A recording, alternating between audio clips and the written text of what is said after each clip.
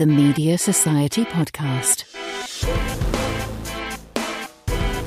Hello, and welcome to the 5th Media Society Podcast. I'm Paul Blanchard. The format's the same as the previous 4. We get 2 of media's best and brightest round the table, and we talk current media matters. Radio listenership is at a 15-year high, and with help from social media, DJ Nick Grimshaw on Radio 1 has grown his listeners by 700,000 in just 3 months.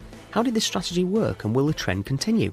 News executives want to include a question time style audience participation in the next election, but critics say that this may open candidates up to heckling and abuse. But could it be worth it if it means getting a wider audience involved in politics? And drones. Is it time to replace intrepid war reporters on the battlefield with drone technology? And yes, this is an actual, real question facing commissioning editors at the moment.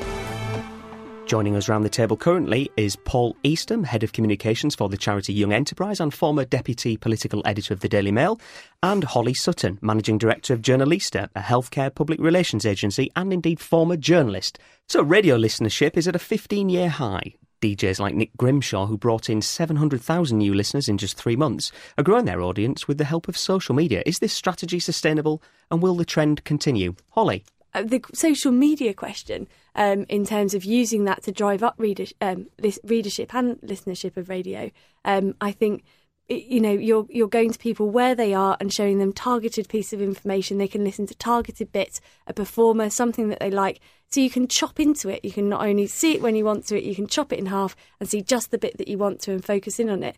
Everything's much more immediate. It's much more, you're advertising it to people constantly through a stream that they watch throughout the day, and people's ability to take on information through whether it's somebody can link to it on their Facebook feed is phenomenal. I'm surprised it's only 15% given the following that he has. I can see that just continue to rise. On Twitter. Paul, have your habits changed in terms of listening to the radio over the last few years? Absolutely. I build up a bank of programmes on my iPad so that I can catch up with them later. I mean, all the people working in media professions, ironically enough, are a bit time poor. So being able to target the things precisely that you want to hear is actually increasing the quality of the sort of listening joy and experience. But just going back to the social media point, I mean, as you know, the social media is moving at the speed of light. But within businesses, it's often quite difficult to persuade the very senior management that these things are very significant. I mean, they'd say we've got to be on Twitter, but they're not quite sure why we need to be on Twitter. I'd just like to say that with the charity that I work with at the moment, there are 1 million young people unemployed, and what we do is you give them the chance to run their own business or have some contact with enterprise and find out what their sort of hidden talents are. And we're running a competition at the moment where we give kids a £10 note and say, go away for a month and do something with it. It's incredible. One of the kind of really conundrums is how the hell do you get through to teachers who are astonishingly busy people? It works out that you can't necessarily rely on them reading the local newspaper. You can't necessarily think they're going to respond to an advert. And they may not even be looking at their Facebook feed. But what we did find was that we can reach them through Twitter, and it's becoming a really powerful tool in marketing for organisations, particularly for charities when they've got no money. I mean, when I started in PR a few years ago doing social media, it was one of those things that you just ticked a box. You did Twitter, as it were. But now I think it's increasingly becoming a platform in its own right. Holly, would you say that whenever you're putting a strategy together for a client, that Twitter would be front and central part of that? Front and centre of any comms plan has to be the audience and how they want to be reached. And that will always be the case. With some audiences, predominantly the sort of Twitterati, I think, when you're talking about teachers, it is the sort of middle class, people with an opinion, people who are professional, people who are witty. There's an element of narcissism in most people who are good on Twitter. And actually, as you're starting to see more and more psychological profiles of people who engage in Twitter show, I don't think it's a surprise to anybody. I don't read them because I'll probably be one of them and then I'll realise that I'm a psychopath or something. It is. It's people who love getting that, it is extrovert. So actually, you need to think, in whatever campaign you're doing, you need to realise you're only going to reach a certain proportion of a type of person, a population, and a self-selecting sort of that population. So in a lot of the campaigns that we do where you're trying to engage hard to reach audiences, Twitter just wouldn't, it might be a way that I would engage with professionals that were engaging with those people, but it certainly wouldn't be front and centre of any campaign that I'd propose. But Paul, As I say, you work with Young Enterprise. You have one Twitter account, Young Enterprise. How do you kind of segment the audience, as it were? Because there's going to be young people, young achievers following that Twitter, linked teachers, business advisors, the media. How do you, if you put a tweet out, everyone in those audiences is going to see it. So do you deliberately do different tweets for different audiences? Yes, we do. We although it's one channel, we actually produce different material for the different audiences we're after. And it is interesting how that can be done. There is another way of segmenting it, and that is get your friends who are on Twitter to get involved. When I say friends, one of our friends is Sir Richard Branson, who has 4 million followers. Never heard of him. Who was very kind enough to tweet a campaign we were doing a week ago. And we had an absolutely enormous response. I think we had 91,000 hits on our Facebook page. Wow. As a result. You get quite a big spike then in terms of new Twitter followers, etc. So although I agree with every word that my colleague has said about the importance of, if you like, making sure you're reaching the right audience with the right medium, it's just becoming very clear that there are some good things you can do with this specific kind of social medium. Although I would go back to the very roots of everything and say what really counts in the end is the content. It's the story. You've got to have a good story to tell and tell it well. And then really the platforms are they're just you choose from a range of them depending on who you want to reach. That's quite right. News executives want to include a question time style audience participation in the next election. Will this open candidates up to heckling and abuse, or will it be a valuable tool to engage people who wouldn't otherwise be interested in politics? Paul, you were deputy political editor of the Daily Mail for a squillion years, wasn't it? How many years was it? An immense amount of time. Yes, it was nearly 20 years, wasn't it? Yeah. Well, regale us with your views on this subject. Well, I mean, on the one hand, I think that the leaders' debates, as in America, have been a good thing in one respect, and that is that it puts the leaders on trial, it exposes them to explaining themselves more cogently than they would probably on any other platform. And believe me, it is an extremely difficult test, especially when the others are sort of lining up with you, and the direct comparison can be made. The problem with it, I think, is that we don't have a presidential system in this country. We have a party system, and really parties express their identities through many and several personalities and inflections of policy. We all know, and Paul, both of you having worked with political parties, know that all parties are really coalitions. So there is a danger of homogenising the message too much if you go for this presidential style of thing. Do I think it's okay for the audience to heckle? Yeah, I think it does. I think it is. I think quite honestly, anything that increases the appetite for actual real debate in politics, and I'm saying this in a very qualified way, but nevertheless, if the question time format, as it does, draws an enormous audience, it may indeed also increase participation. So on balance, it's a good thing with those caveats. Did you always feel that politicians were far too guarded for their own good, even when you were doing the job? I think that there were few enough opportunities for journalists. And I know that you'll probably think this is a terribly elitist thing to say, but the journalist lobby is a better judge of what's going on in many respects than anybody else. We always used to groan at the poor homework done by members of select committees and their failure to ask the key questions about, even to be aware that the questions should be asked. And so, putting the politicians up against journalists is a pretty good test. And we didn't get enough opportunity to do that. Blair introduced the monthly press conference, and that was a demonstration of his extreme self-confidence in that he was, in fact, an extraordinarily able and adept, fast-moving, rhetorical operator, very, very slippery character, and could play the room better than anyone I've ever encountered.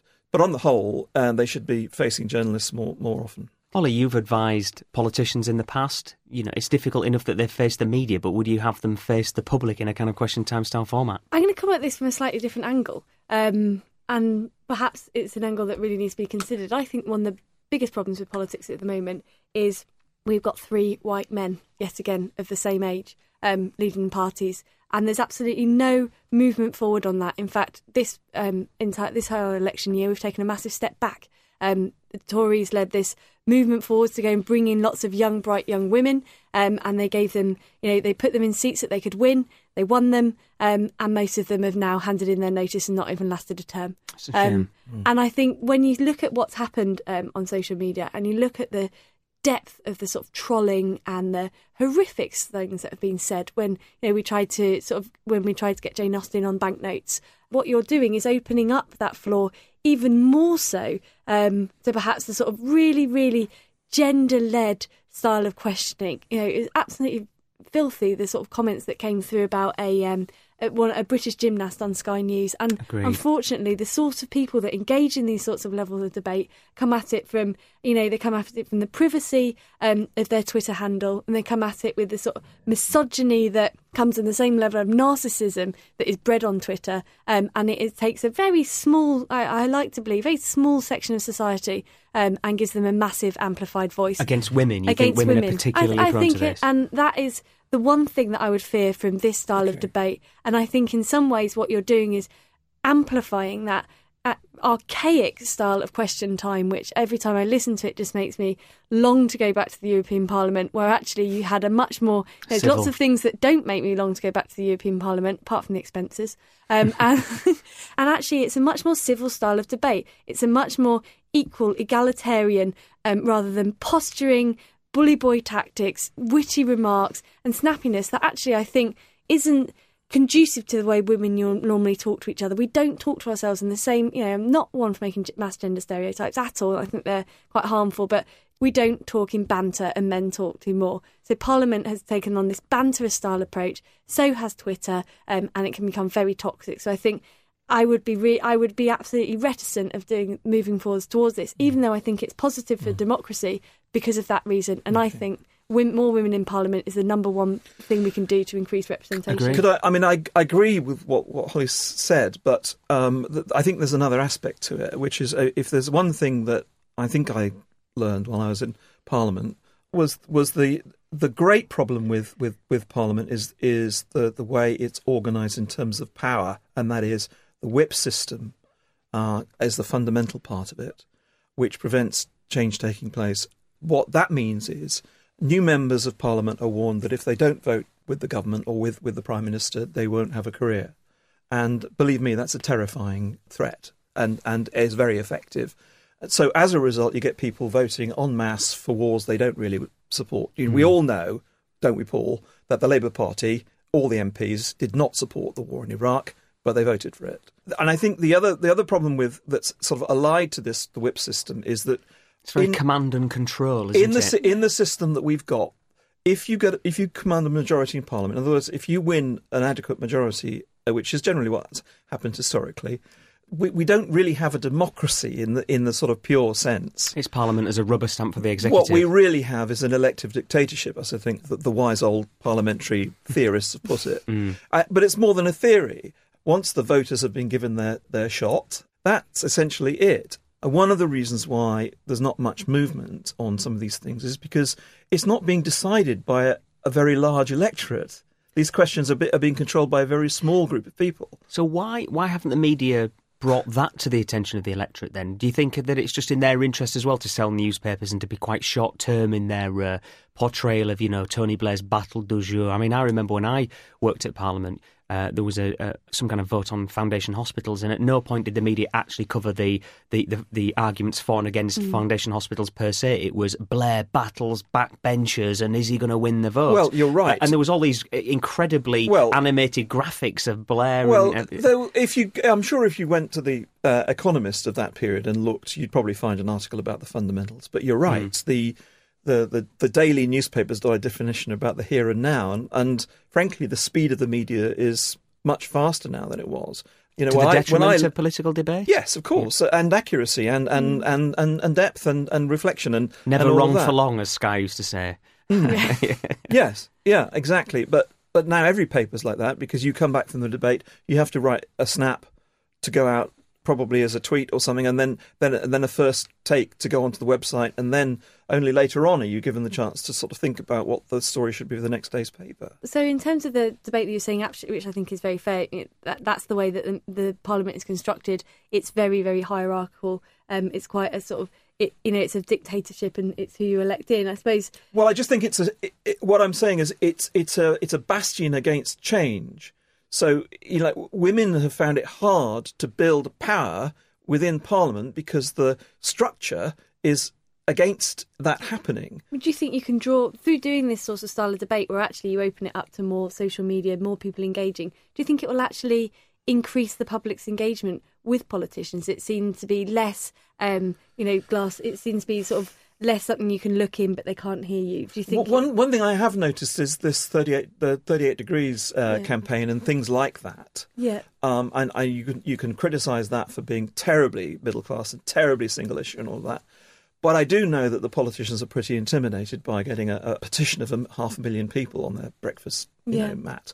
There are some aspects of the, if you like, the new media which are coming into politics which are very, very interesting. But on the other hand, you're sort of appealing to the wisdom of crowds and saying, the sanity of the great mass of the people comes forward. And in a democratic system, in a sense, we're relying on the wisdom of crowds to sort of chuck out the wrong government and put in the right one. And personally, I prefer that system.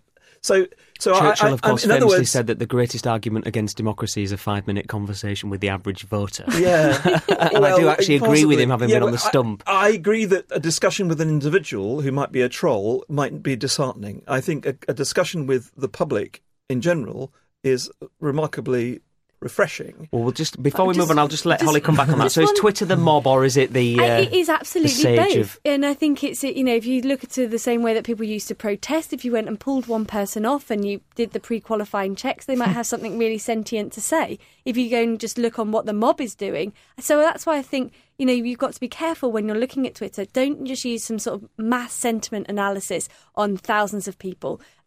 Look and pre-qualify. But it is a great way of finding out about what a pre-qualified individual and pull them out and really think about the qualitative information you can find on Twitter. Indeed. Major media outlets are now using drone technology to assist in reporting where conditions are too dangerous for journalists. Apparently the machines are too hard to control, though, and countries like the US and Russia have put restrictions on their use due to privacy concerns.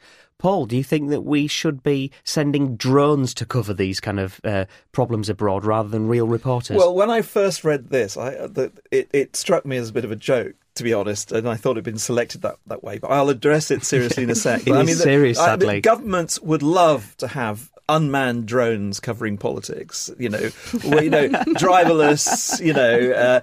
completely, neutered people without any judgment, who are just prepared to sort of pick up what they see through their lens and report it. That's exactly what the governments would like. So I'm not sure I'm very keen on the unmanned, unintelligent, unrational, unanalysing, factor at any point in journalism. And I'm very worried about drones as a policy on the whole, because the sense of detaching the human element from the murder of the civilians or whatever's going on. I realise I'm burlesquing this slightly because it's not what the point is, but I just don't like the remoteness being brought into the concept of wars, and that's certainly where America's been going with its mad obsession with bringing technology into international relations. Holly, you work in public relations. Do you ever wish that instead of phoning a journalist to pitch a story, that actually you just phone some kind of journalist bot that said press 1 to send your press release, and then they make a decision? I think that's a press association, isn't it? Some of those people are my best friends. Very good, very good. I know. It's just, I think, that joke about the press stations, because we can get very dehumanised by what we do every day. And I think it's increasingly hard when an organisation such as the press station that reads such a massive amount of press clippings and press news releases and things like that to establish that personal relationship that makes news so good and so hard. Just to go back to the drones point, though, I mean, there are situations where if you're a commissioning editor on a news channel that you don't want to send Kate Adie into a certain specific situation physically because it's too dangerous. I mean, wouldn't it be better to get some pictures rather than none at all? I think it's got to be, I think like with everything, you use, within public relations now, you have to use a whole variety of tools and techniques. You try the Twitter, you're trying for a personal relationship. You really, take the time to understand the bigger picture. And I think in some ways, drones come into that. We've had some absolute horrific atrocities happening within parts of the world that people just can't get to. Within parts of Syria, within the riots within Egypt, it was very hard to cover that from a bigger picture way. It's perhaps more subtle than sending a big helicopter with a sky crew dangling over the top and doing things, and perhaps it will pick up pictures and insights. But I completely understand your opinion in terms of it, that has to be. I think it has to have that analysis and quality of what a journalist can bring to it. But very much, I think it's in the same way that you might have satellite pictures and apply that analysis to it. Surely that's what drones are doing. The fundamental problem is if you detach the viewer, if you like, the perceiver from the event, you don't actually know what the image means. I remember receiving pictures of the first bombing in the first Gulf War, the craters and various. But because you didn't know where it was taken exactly and what you were really supposed to be looking at and who lived there or anything about the consequences, you couldn't really assess what it was. But I was still obliged to write about it. I think if you think back to the telling images of media history, the girl running out of the woods in South after the napalm attack, that the validity of that picture doesn't just come from the fact that the image is striking, but it's that the photographer took it, and the nonchalance of the soldiers surrounding her. But it's terribly important that the observer is there. I mean, I don't completely agree with the idea that, with the I am a camera sort of point of view of journalism. I never did it that way. I think all good journalism, there's a kind of willing suspension of disbelief between you and the reader. You go in and they know you're doing it, they know you're writing about it, and you observe a certain number of conventions about telling the truth. But at the same time, it's still a human being reporting on what happened. And that's really what journalism is. It's nothing to do with remote probes going into distant places and sending back images completely denuded of their context. I think that's a very, very, very well made point, and I think I can 100% agree with that. And I see the cuts coming down on journalism. You were talking previously about that sort of depth of analysis in the Mail, and actually some of the reasons why that have been touted why the Telegraph editor was forced to stand down was because they want to move to a more BuzzFeed sort of level of reporting and listicles and journalism. It's just an absolute dumbing down, and I think perhaps this is that measure of dumbing down, cost cutting, going into where it's where actually that face to face journalism, that emotive reporting that struck such a phenomenal chord and changed UN public opinion around Syria could not have been done by a drone. And I think if one press agency starts using drones, then it starts to create more normality across the board, and it could be it would spark an absolute crisis in our levels of understanding and emotional empathy with some people who need it most across the world. And I think for that reason, I would fundamentally disagree with it, and I don't think it's anything to do with privacy. I think it's your person-to-person way of relating. What is journalism in the end? I mean, I know this sounds. I know I get a horse laugh of some of the people listening to the podcast here, but it's about truth-telling. I always thought it was. I always try to do my job that way. You might find that surprising. I know. Given the brickbats that are thrown at the Mail every day. But without wanting to sound like a kind of A-level debate moderator, whose truth? Well, that's all right. I would then appeal to this concept of the willing suspension of disbelief. You ask the reader to give you their trust, and then you pay back on that trust. Is it more than that, though? Because if you buy a copy of The Guardian, you expect a lens through which they view the world. If I could, I can clearly see if I buy The Telegraph, The Guardian, on The Times, it's the same story, but there's a quite a fundamentally different spin. But we all. That's why I'm talking about this contract with the readers. The readers will buy the product that most fits their worldview. I feel most comfortable with the paper that I buy every day. It wouldn't necessarily be the Daily Mail, as a matter of fact, but I know a lot of people. What is it? Come and tell us. No. I wasn't interested until you received to tell us, and I'm desperate to know. Yeah, I mean, I read The Guardian partly. Out. Partly because I find it invests in journalism. I'm a closet Guardian reader too. It's a better value, but it's a better value package. But what I'm really saying is, yes, every paper has its ideology. And that is part of the deal that the buyer has with it. Are you like me, though? Do you read The Guardian every day, but you secretly hate all Guardian readers? Yes. Yeah. Okay. I mean, I'm very critical of all of it. And actually, I find The Guardian's poorly written at times and difficult to understand. From a political point of view, it's nearer the sort of target area that I'm interested in. Ollie, do you read a paper still? And if you do, which one is it? I read The Times every day, and I read it because I'm very short of time, and I can't always wait until the 5th paragraph to find out what the story's about. But in terms of a political point of view, I'm very much more aligned with The Guardian. But actually, I find that it's I read preachy. I don't mind the preachiness. I read it on my iPad.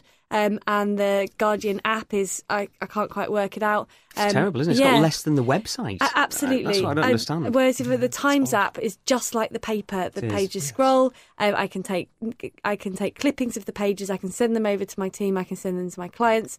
And actually, I just find the product fantastic. Absolutely right. You're dead on there when you say that the Times has cracked something as far as the iPad presentation is concerned, which is really good. I'm not sure about the actual printed version of the paper. I don't think it ever settled down in the tabloid format. But I think what I would say is that one of the awful things that's happened in journalism is the accountants have taken over. Yeah, and the journalists are not in charge, and a lot of management are going to murder their newspapers if they don't invest in journalism. Can I just say that again with a capital J? Journalism is what sells newspapers. At the end of the day, everyone will realise that content is king, and we have to get back there. So stop sacking journalists and stop hiring IT professionals. Well, that's quite a manifesto. So, Paul, just finally, because we've only got a few minutes left of the tape, we talked earlier about kind of establishing a narrative. How do you do that, in your job? Because clearly many people would see Young Enterprise, the charity with which you're head of communications, as a kind of, a lot of people would misperceive it as a kind of middle class going on, which helps these middle class kids run the school tuck shop. And when we were chatting earlier off air, you were saying, actually, we have 1 million young people that aren't in education, employment or training. And how can we inspire those people to equip? So how do you do that through cynical media? It's probably the fact that the Young Enterprise failed for a long time to actually tell the story. It had one big popular competition, and after a lot of rounds, some usually very well provided schools would tend to win. But as a matter of fact, 87% of the 250,000 kids who do Young Enterprise every year go to state schools. So we just failed to tell our story properly. Yes, there's 1 million young unemployed kids, and the problem is that that's a stubborn lump that's, the more months go past, the less chance there is for those guys. So what we do is before that happens to people, we give them the chance in school to get some relevant experience, that's business type experience. In many cases, like 25,000 kids this year running their own firms for a year. They're real companies. They've got real business people alongside them. They come out of that and they go into an interview with an employer and they're killer. They're killers. They'll get jobs because they've had relevant experience. That's what we do. So developing the narrative is all about explaining to people we're not quite what we've allowed ourselves to appear to be. And we did run a campaign called Save a Lost Generation with some very bleak images about what's going to happen. How was it received? Well, it was directed at corporate social responsibility people. It wasn't a public campaign. Budget holders. We literally put it in the foyers of the top 500 companies around the UK, and it ran on digital billboards. Wow. And I can't necessarily name all of the companies that responded to that, but let's put it this way: we went from a deficit situation to something which is a lot better than that as a result of that campaign and a couple of other things that we've done, which includes this great fun giving people a tenner. And of course, we're now going into cahoots with Richard Branson and the government, and we're going to do something called the Fiver. The tenner's for secondary schools, the Fiver's for primary schools. Very simple, but it's extremely popular and it's going great guns. And so what we need is companies out there to support us, and for I suppose the media to sort of grasp the fact we're by far the largest and most effective organisation giving kids a real chance of getting a job. Final quick question then that I'll come to you, Paul, on first is clearly you're quite animated there about your job, quite passionate. You used to be a journalist, you're now on the other side of the fence. I don't know whether it's poacher turned gamekeeper or the other way around, but you've done both jobs. Which would you say is best?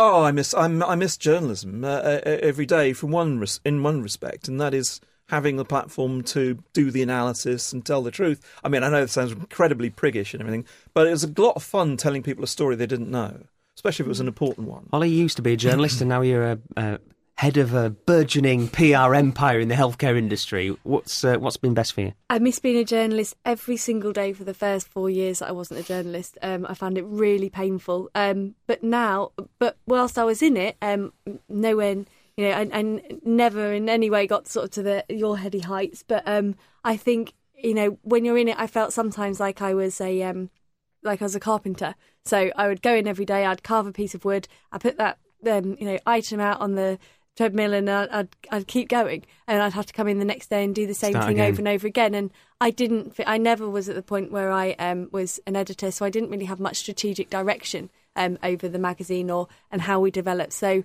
actually, what I love in what I do now is the strategy, and I'm able to probably in some ways affect a much, much bigger change. Before I was tactical and I got to tell people new stories, but I never got to really follow them through and see the impact that they did. But nowadays in my job, I stay with clients long enough where I can sort of start to see changes in engagement with people, behavioural change. Sometimes you see sort of in some campaigns that we do around hospitals, you see reductions in mortality, new ways of clinical working. Real benefit. And I feel that is really exciting for me. Do you think all people starting out in a journalism career now have to consider the realistic likelihood that they might end up in PR? Do you think that's a realistic outcome now? I think it was where you kind of felt that you'd end up 10 years ago. I think now there's much more fluidity about PR into journalism, journalism into PR. Somebody that worked with me for 4 years came in on an internship. He's now a health reporter working out in Beijing. So it goes both ways. I think it's much more fluid. Wow, you make me want to be a PR person when you speak so eloquently and so commandingly, incredibly about that. So at this point, I would normally let our listeners know your Twitter handles and so on, how people can get in touch. So Holly, we'll start with you. Tell us, if anyone's interested to get in touch, how would they do so, and how do they follow you on Twitter? Do get in touch. I'm at Holly Online, HOLLYONLINE. Bit retro, but I have had that handle for quite a while. If you want to get in touch with Journalista, where Journalista Limited is our Twitter handle. And our website is www.journalista.co.uk. Paul? Well, I go only under the handle of @YoungEnterprise, one word. And our website is all those W's, young-enterprise.org.uk. And you can follow me on Twitter at Paul W.R. Blanchard, but most importantly, follow the Media Society on Twitter at The Media Society. You can go to our website at themediasociety.com and leave your email address so that you can subscribe to notifications of all our amazing events, debates, and just general gubbins that we send out.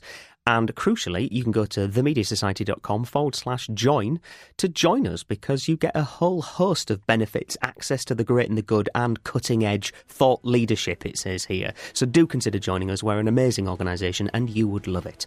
Until next time, thank you for listening to the Media Society podcast. I've been Paul Blanchard. See you next time.